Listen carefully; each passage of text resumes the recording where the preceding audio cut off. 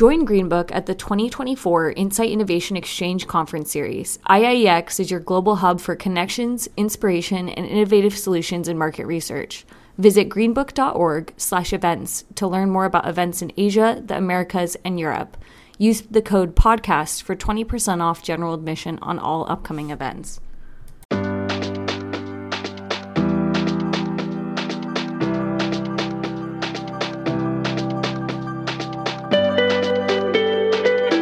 Hello, everybody. This is Lenny Murphy. Welcome to another edition of the Green Book Podcast. Thank you so much for taking time out of your day to share it with us. And as I always lead in by us, it's not just me here pontificating, having a monologue. We have a guest, a really different type of conversation for you today with an incredibly seasoned and experienced professional in the insight space, Mr. Randall Beard. Randall is an independent director of RSB Advisory, LLC. Welcome, Randall. Lenny, thank you so much for being here. I'm pleased to make your acquaintance once again. I appreciate it. And we were chatting a little bit beforehand about having, wonderful voices. And man, now the more I listen to you speak, the more I'm jealous. I think I've got a decent podcast voice, but you're rocking it, my friend. So you've missed your calling, I think. Well, I already told you about my voiceover audition and how I failed miserably. So I don't know. We'll spend too much time there. Well, maybe we need to talk about, the Randall Beard podcast. So I'd love that. All right. So Randall, you and I, obviously, we've chatted before and know each other, but I expect that my audience may not know. So why don't you give us a little bit about your bio and background and this wonderful experience that you have had? Sure. So I'm a senior executive. I currently do board and advisory work full-time, Lenny. I'm on 5 corporate boards, and I'm also a senior advisor with HIG Capital, private equity firm, and with Bain Consulting. I've been doing this for a couple of years. There are a few red threads that run through all of the different board and advisory roles that I have currently. They're all about digital marketing and media, measurement and data, and predictive analytics, and new product innovation.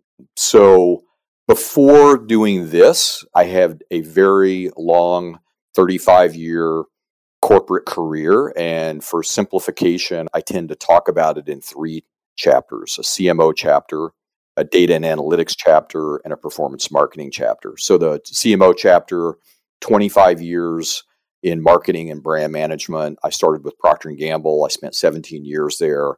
I worked in the US, Canada, China, Japan, all over the world. Then moved to American Express. I ran global marketing and product management for one of the business units there for about 6 years. And then I went to UBS, the big Swiss bank, as the chief marketing officer for their global wealth management business. So I've sat in the CMO seat. I understand their challenges and their opportunities. I've consumed and been a user of tons of consumer research, throughout that period of time. Then I jumped over to chapter 2, which I would call data and analytics. I went to work at Nielsen, and I did 2 things at Nielsen. I spent the first 6 years as the global president of the advertising effectiveness measurement business. So measuring advertising, not only in terms of audiences, which Nielsen is known for, but also brand lift and sales impact across all the different media platforms. And then I spent a couple of years as the global president of the Bases business, which is well known in FMCG circles for new product innovation, prediction, and sales forecasting. And then the 3rd chapter was performance marketing. I went to work for a 10-year-old Atlanta-based startup called Cardlytics. Cardlytics powers the cashback offers programs for almost all the major banks in the U.S., so they use credit card, debit card data to target individuals based on past purchase behavior, deliver cashback offers through the bank's e-banking channels, and then they do sales lift and incrementality measurement on the back end. So it's a closed-loop performance marketing platform. So those are the 3 big chapters of my career, and which then landed me into the world of advisory and board work. All right. So audience, hopefully you've connected those dots, or you will more as we go into this conversation, because that is certainly an impressive resume. And you and I first connected when you're in that Bases role a few years ago. And I remember chatting again when you went to Cardlytics. So, what I wanted to kind of dive into in this conversation today is obviously research as an industry, has been experiencing a boom from a capital markets perspective over the last few years. 2021, I think, was a hallmark year, right? Just tons of money flowing in, more than we've ever seen, lots of deals flowing, both from a venture standpoint and private equity. In 2022, that started to slow down a little bit. And there was a lot of uncertainty, not in the research industry. Well, there was some uncertainty in the research industry market, right? Especially Q4. There's a little bit of a slowdown. A lot of folks detected in early Q4. That seemed to resolve itself pretty readily. And as far as we can tell, overall, the industry had a great year, continued growth, et cetera, et cetera. But when I talk to suppliers, particularly in kind of the newer technology-based segment, they don't know how to read where the markets are now. They're not sure what 2023 brings. There is still folks that are laying off, they're right sizing to whether what is they expect to be some type of financial downturn that has yet to materialize. Doesn't mean it's not going to, but it hasn't happened yet. We still know of lots of conversations that are happening with investors, particularly in private equity, and looking at opportunities in the industry. And it's just a weird time. Yeah, Lenny, I think my experience mirrors some of what you just talked about in terms of the industry slowdown. And, I have two different vantage points here that I can speak to. So one is as a board member and advisor to companies that are in the consumer research or in the research space generally. The other is as an investor in the work that I do with HIG Capital. So let me speak to the latter first. With HIG, I work with them across a variety of funds, including their growth equity fund, which focuses on smaller, high-growth companies, around identifying investment opportunities, including in the research space, and then working with them throughout the due diligence process up until the point where they actually make an investment. So Suzy would be a good example of that, where they led the Series D round investment. What I've generally seen from that side is a couple of things. One is the market definitely slowed down pretty considerably starting last spring, early summer, and was really slow through the summer and the fall. And then it started picking up again here in the first quarter. So I definitely saw like a 6-month dip there just in terms of opportunities presenting themselves as companies were looking for investment or exits or, potential acquire.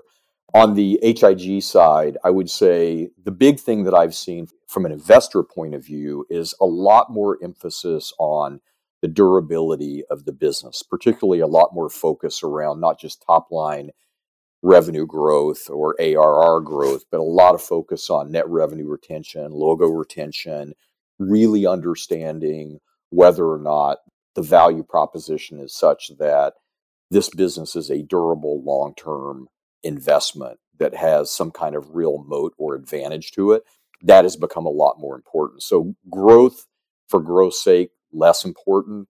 Durability and demonstrable proof that the value proposition is really meaningful to the client has become a lot more important. On the advisory board side, the companies I work with are all continuing to grow quite rapidly and didn't slow down at all during the last 6 months. Now, that could just be an artifact of the companies I work with have advantage and are doing well, even in a slower market. But I would say overall, my experience, especially on the investment side, is very similar to what you described, Lenny. And as I think about the companies that I work with as well, certainly the funnel has continued to grow overall, maybe some slowdown in some cases from some of the explosion of growth in 2020, which obviously was driven by, circumstance, but there's been a very long tail of growth in many of the companies they're digitally first overall and offering those solutions. So I think that's good. A concern that I know a lot of folks have, though, is as that tightening perspective that you mentioned, right? A focus on durability, on the long-term strength of the business, that is also obviously hit valuations. So, there's recent deals that we saw at the end of last year materialize that didn't have the valuations that they would have gotten, 6 months or even a year before. And maybe that explains that slowdown of opportunity for private equity. I know a lot of founders have decided to sit and wait. There's one in particular, a company that I've worked with for a long time. they're a great company. They've had massive growth. And the founder, the CEO, has decided we're doing fine. I'm going to wait this out. So even though there's been a constant stream of knocks on the door from private equity, hey, let's talk. And he keeps pushing them back, saying, no, let's get through this next wave of things, 2 or 3 years from now, we'll see. Because I'm not going to settle for a 5X multiplier. I think my company is a 12X, and that's what they're going to sit on and wait for. How does that affect is private equity, they have dry powder, they want to put that dry powder to work. How do they navigate that type of dynamic where founders are saying, I'm okay, and I don't want to settle. We're going to wait until we have more leverage from a valuation standpoint.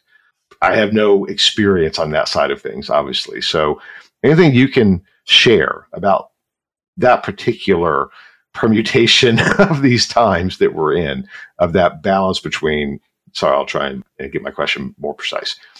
That balance between private equity wanting to work and put their money to work and founders saying, I'm going to wait because my job is to get the best valuation I can. And I think that'll happen in 6 months or a year versus today. Well, the first thing I would say is I would just remind the audience that there is still a ton of money, a lot of dry powder out there. So there's no shortage of money, whether it's in private equity or elsewhere, to be invested. And I think what's happening is the valuations have come down, as you said, there's no question about that. But I think there's a lot more focus on certain things about the business, and there is a willingness to pay a very high multiple if there are certain conditions that are met. Some of those I talked about before, but other things are things like how important is the need that the business is serving and how unmet is that in the market today? To what degree is the business a SaaS or DaaS business with predictable, recurring, high margin revenue? To what degree is it technology enabled, and have they leveraged automation and, do it yourself or do it yourself assist for cost advantages? Predictive analytics is super important and becoming more so.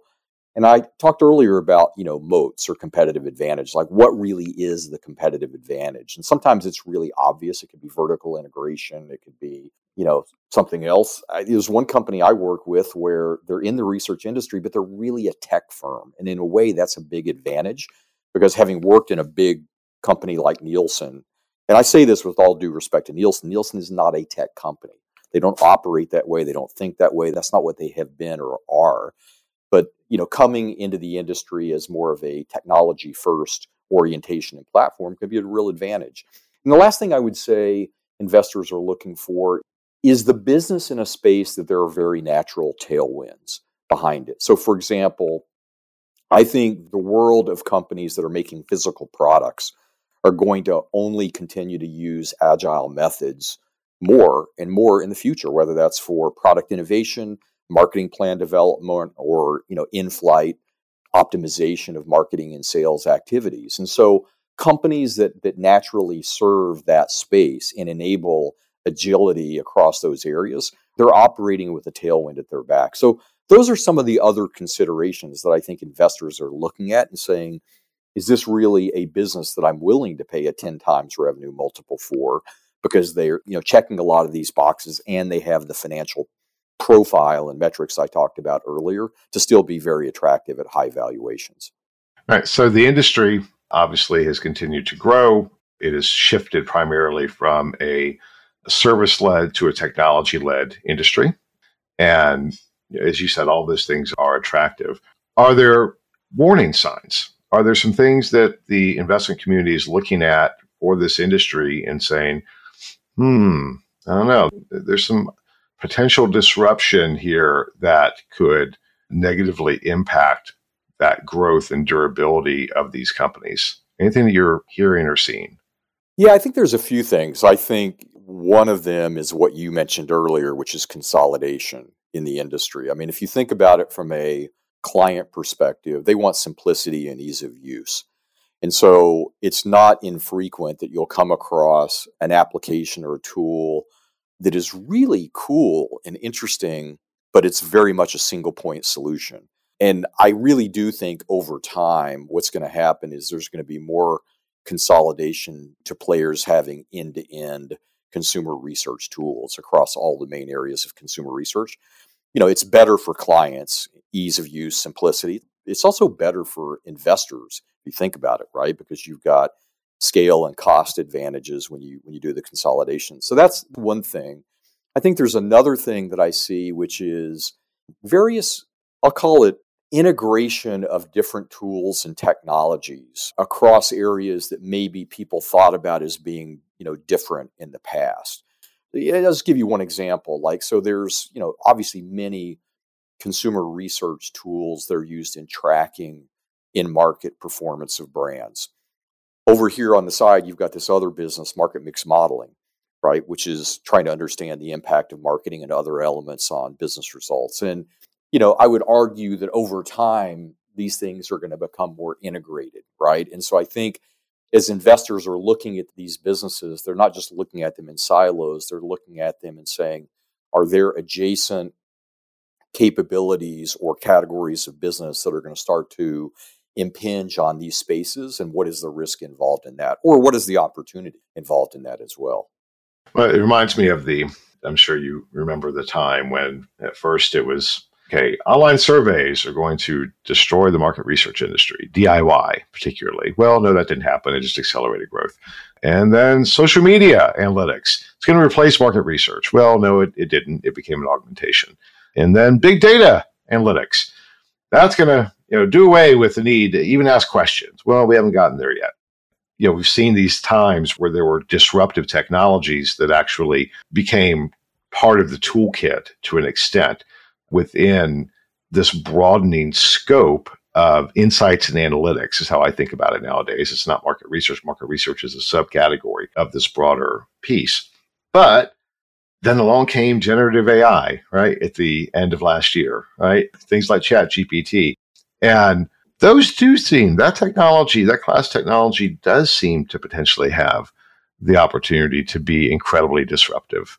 What's the buzz on your side of the table in thinking about the impact of that new class of technology, that it's inherently data-driven? It does replace, potentially, a lot of the human elements or even analytical models that the industry has traditionally relied upon. So AI has gone through a huge hype cycle. And even when it was on the downwards of the hype, if you will, I've always been a big believer that whether it's machine learning, more advanced methods of AI, or now generative AI, they are going to only get bigger and more powerful with broader use cases over time. There's no doubt in my mind that that's going to happen. I think what I've seen from generative AI, one is almost more on the creative side, right? Which is, how can you use generative AI to create marketing assets and capabilities in a more automated, speedy way than the traditional use of creatives and that process?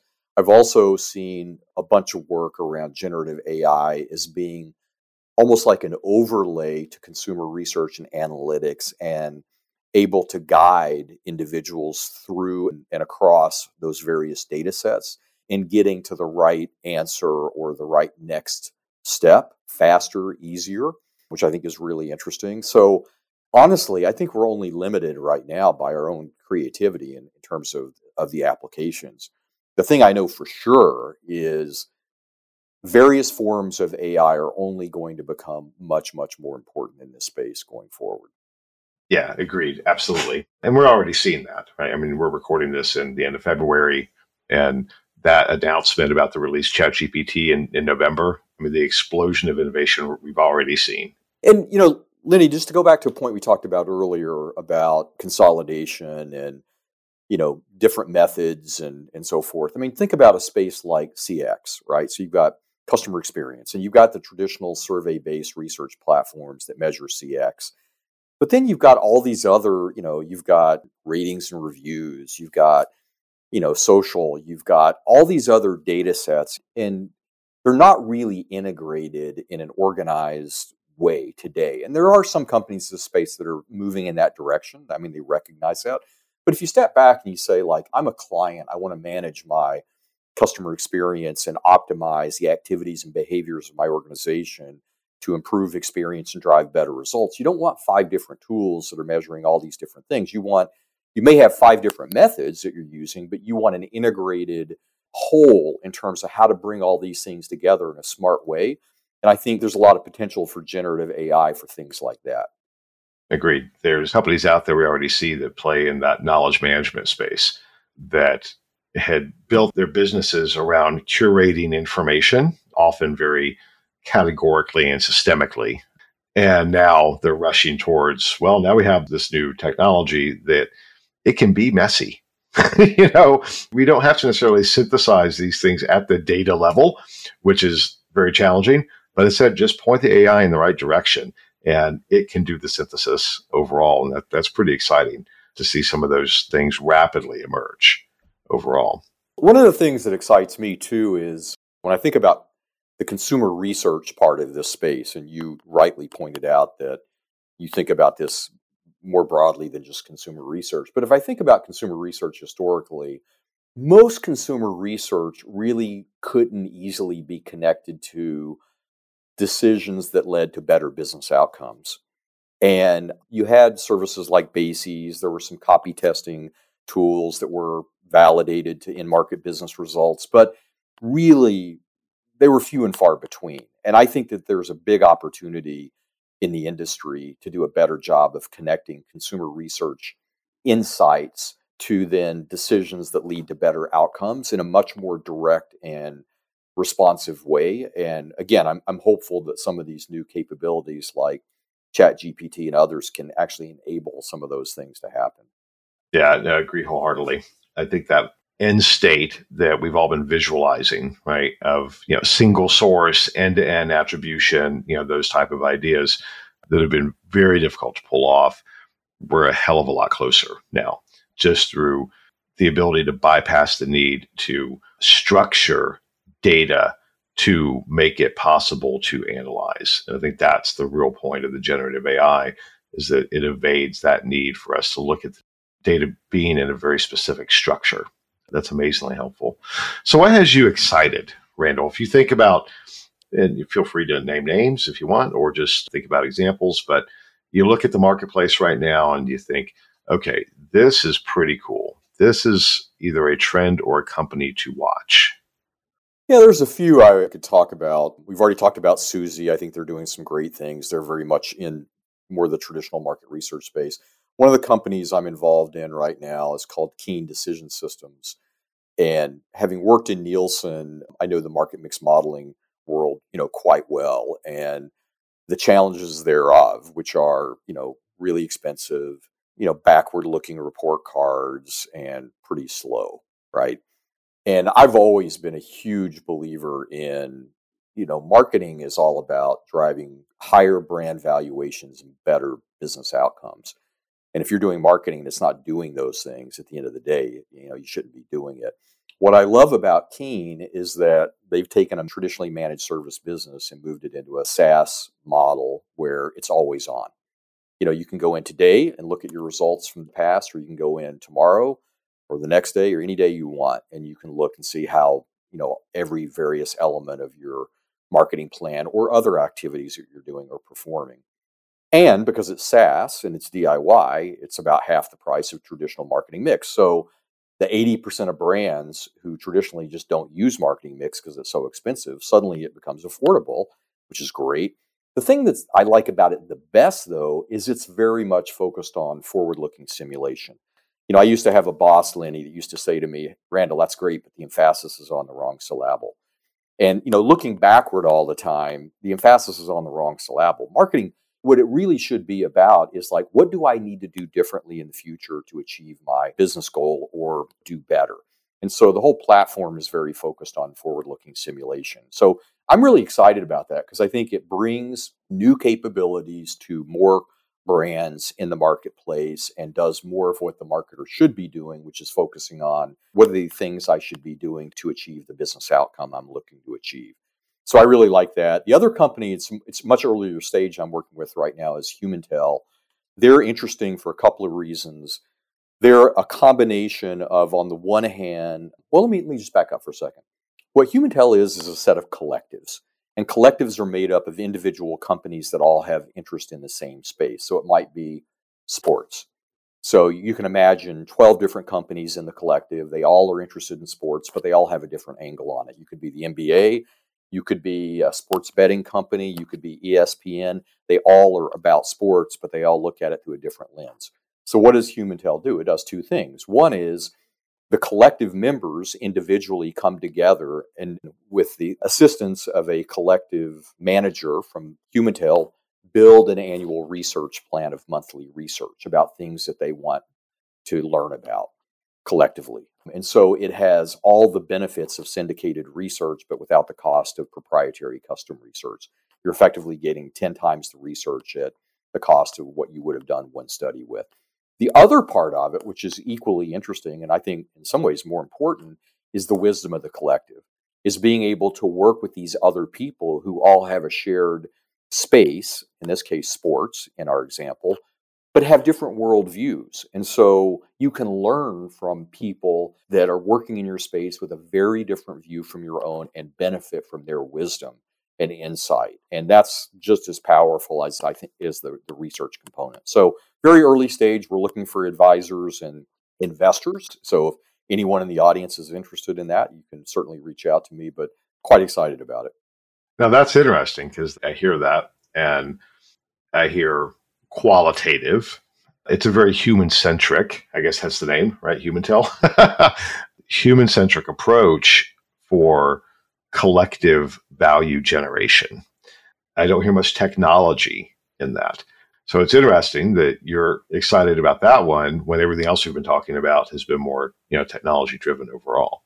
Well, it resides on a technology platform that enables all of this, which I didn't talk about. So there is that element of it. But let me say it a little bit differently. Lenny, you probably, like me, have been involved in organizations that bring together people from, a certain discipline. And I'm thinking here of, like, when I was a CMO, I was part of an organization that brought top CMOs together a couple times a year, right? And so I would meet with these CMOs and, at the end of the day, I'd say, like, what did I learn from that I can go apply in my business? And generally the answer was not very much.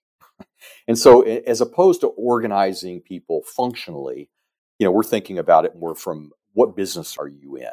You're in the business of sports. Okay, if you're in the business of sports, then, what insights can you glean from other people that are in that business as well? So, yeah, look, everything doesn't have to be tech first. I think having a tech infrastructure that enables that kind of thing is really valuable. Yeah, it reminds me of an anecdote. One of the most interesting talks I ever heard from somebody in our industry was the insights leader for a casket company. And actually, I forget her name, which makes me feel sad because it was so cool that I can't believe I forgot her name. But anyway, what the hell market research does a casket company need to make? The point was that they looked at so many other categories for signals that could impact overall trends. For instance, as luxury car sales increased, they would increase production of luxury caskets. They would look at cup sizes as folks in quick serve casual dining, as they upsized the cups, then they thought, well, there's going to be bigger people, so we need to make bigger caskets. And it was just such an interesting approach to look at different signals outside of their lane. And that's what I hear you talking about. And that approach really did drive their entire production model, or these other signals outside. If they hadn't have done those things, they would have just still been making pie boxes. I love that phrase, signals outside your lane. I think that is a great way to think about it, which is really interesting. I'm also a really big fan of looking at technologies that are completely unrelated to the thing that I'm doing, and just find interesting things that are going on and try to think about, like, what application, if any, might that have for things that I'm involved in. I'll give you one example. I'm a big cyclist. So I mountain bike, I road bike. I've been doing this for, decades. So I live in the New York metro area. So in the wintertime, it's pretty cold. So I signed up for Zwift and got a smart trainer. And so Zwift is, if you don't know it for your audience, it's basically a virtual cycling world, right? So you're on your bike. It's a smart trainer. So you're looking at a screen. You're in a simulated world. People are passing you by. You're on the side of the road. And you start pedaling and you start catching up to people. And then you can pass them. They can pass you. You can go faster. And you can talk to people if you want. You can schedule rides. It's completely gamified, right? So they have simulated worlds for like New York and London, as well as a completely made up world. But the London route goes through London and around London. Every time I ride it, it rains. But, when you get to the base of this one hill that you go up outside of London, the screen shows you the times it took you to get from that point to the top, the last 10 times you rode the loop. And it shows your ETA. And as you ride harder, you start moving up the ranking, right? So when people talk about the metaverse, right, I'm not so big a fan of like the idea of a general metaverse. Here's an application of the metaverse where there's a very real need that's being met. My need is I want to cycle and have fun doing it in the wintertime when it's snowing outside or rainy and slushy. Well, I can go into this, virtual world and do this in my house. And it's really cool. It's really interesting. But then you start thinking, well, what are the consumer research applications of that? Could there be consumer research applications? Could you do advertising testing in that? You could have a group that sees ads, a group that doesn't see ads. There's all kinds of interesting things that you could do. So I like to just find sort of different technologies and begin to think about, like, what, if any, are the applications or ramifications for other spaces I'm in? It's a little bit of a different take on the signal outside your lane, but it's the same idea of finding things that are outside what you're doing that still might have inside application. Yeah, totally agree. I was one of the first group with Google Glass. And now I actually end up hating it, but that was because of the form factor. So those who don't know, I wear glasses, and the only way I could use Google Glass was to wear contacts. I hate wearing contacts. I'm not good at it. It's it's a process I really just dislike. Poking my finger in my eye, all that good stuff. So point is, but I saw the potential utility down the road. Now it's interesting to think about that entire category: AR, VR, the metaverse, et cetera, et cetera. I agree with you that we will see those applications, but they are so limited at this point by that they're expensive. They have slow uptake, slow adoption. No one has cracked, just like gamification and research. It's not scalable. It's not easily scalable. Everything is custom, right? So that's one of the lenses that I use in thinking about these things. So this is a cool technology, but how do you scale this? And things like that. I remain interested, but skeptical, because I don't see the path of widespread adoption for all the reasons I just rattled off. What do you think? I think that's fair. I think if we're talking about, just to take my example, I think there has to be a real consumer need for people to do something that they can't easily do today that's really important to them. Like for me, it's like, I want to bike in the wintertime. I can't easily do that. I mean, I can, but it's really uncomfortable, even with all my winter clothing and everything, to do it outside. And Zwift meets that need, right? And does a really good job of it. So I think, it all comes back to like, is there a really important consumer need? And then to your point, is there the delivery mechanism that really makes it work in a way that people go like, yeah, I like this. I'm going to come back and do it over and over and over again.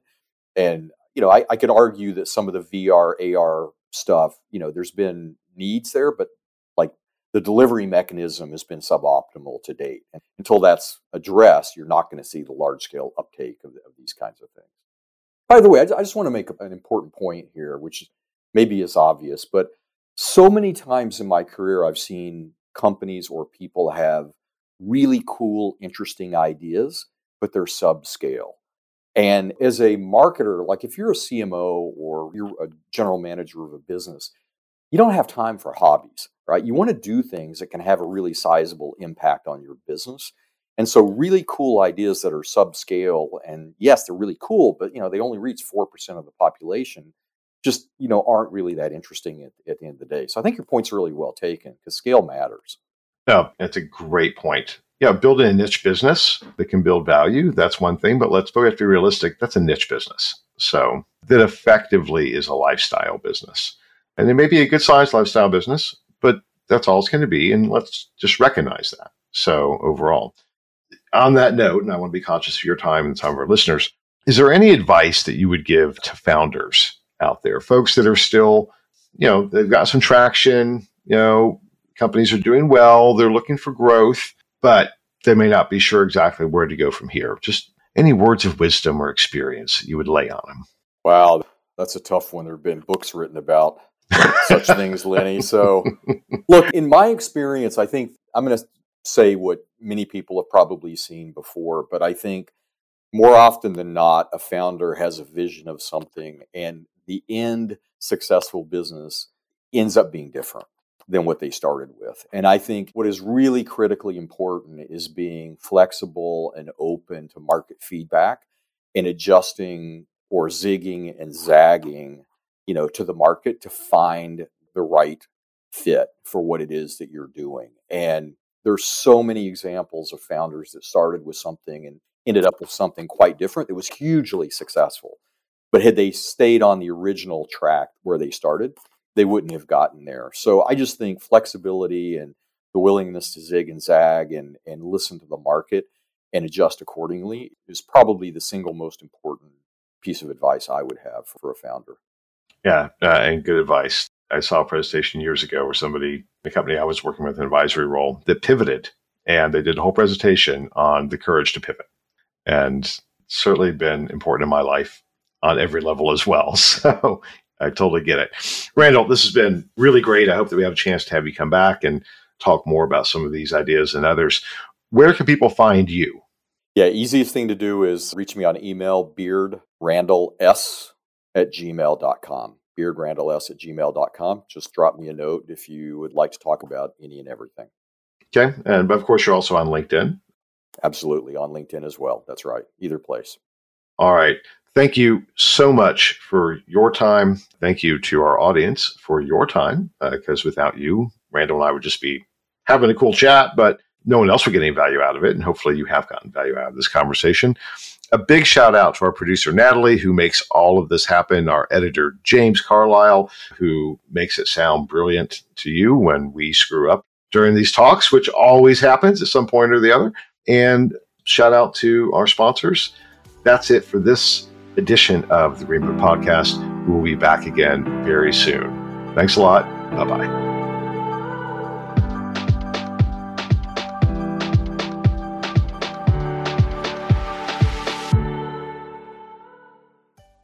Join Greenbook for the 2024 Insight Innovation Exchange. This global conference series, also known as IIEX, is where connections are made, inspiration is found, and innovative solutions are discovered. With more than 90% of attendees using IIEX insights to shape strategic business decisions, the return on investment is undeniable. Whether you're in Asia Pacific, North America, Europe, or Latin America, IIEX is your gateway to the latest market research best practices, tech innovation, and strategies for transporting insights into action. Nurture your career and business with insights from across the globe. And here's a bonus. Use the special code PODCAST to save 20% on general admission for all IIEX events. Visit greenbook.org/events today to learn more and register. See you there.